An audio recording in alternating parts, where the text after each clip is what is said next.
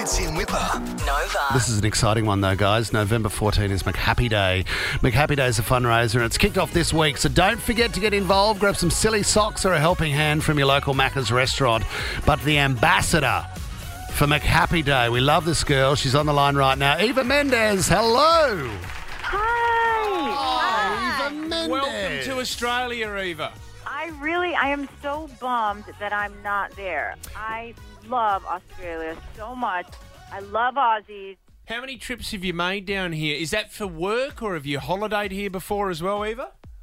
I've holidayed as well. Well, I first went to work there. I worked in Melbourne. And then I took holiday and I went to Uluru. I went great. to Douglas. I Man. went to Perth. I went to Sydney. And then I was like, oh, my God, Sydney is one of the most beautiful places I've ever been to. Wow. And I ran Bondi and Bronte.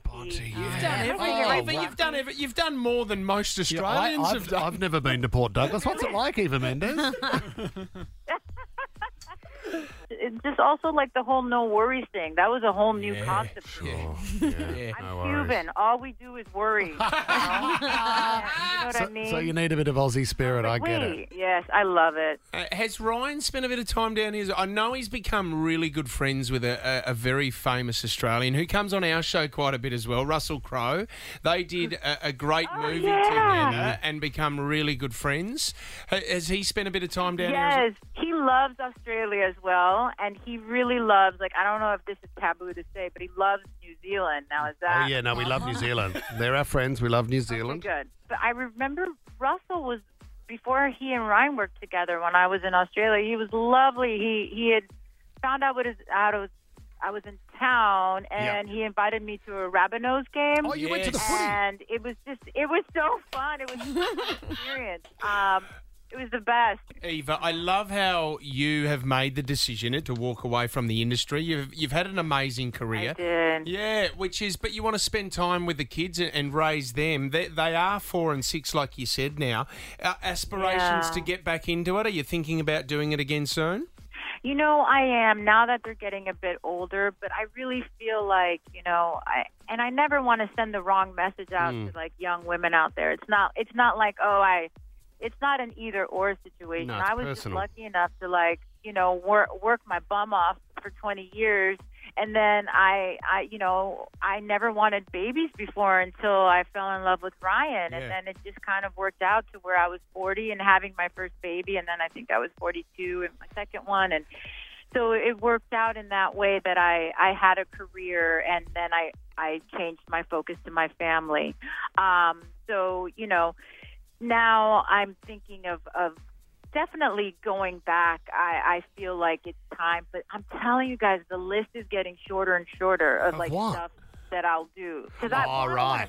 What do you want to do? Violent. I don't want to do something risque.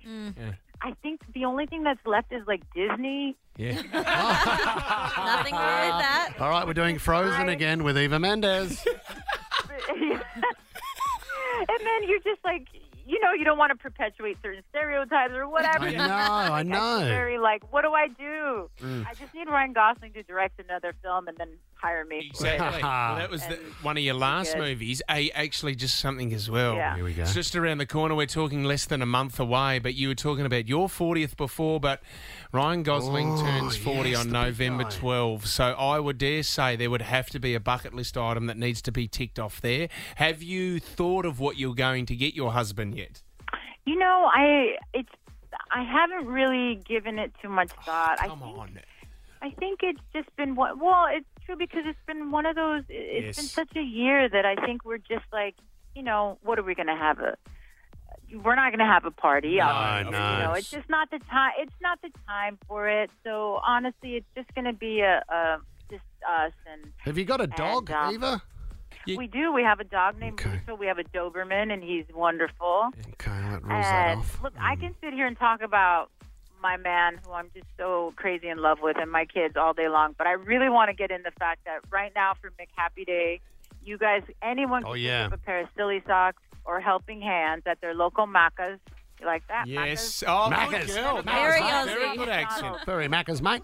Thank Well, you. well, you know what, Eva? This is it's very important. You are an ambassador, but McHappy Day is such an institution here in Australia and raises so much money for these kids that need it. They do amazing work. We've done a lot of stuff at Ronald McDonald Houses before, and just to see these kids that are going through such a tough time in their lives, just to see their eyes and how much fun that they're having, it is so important to get involved and support on the day.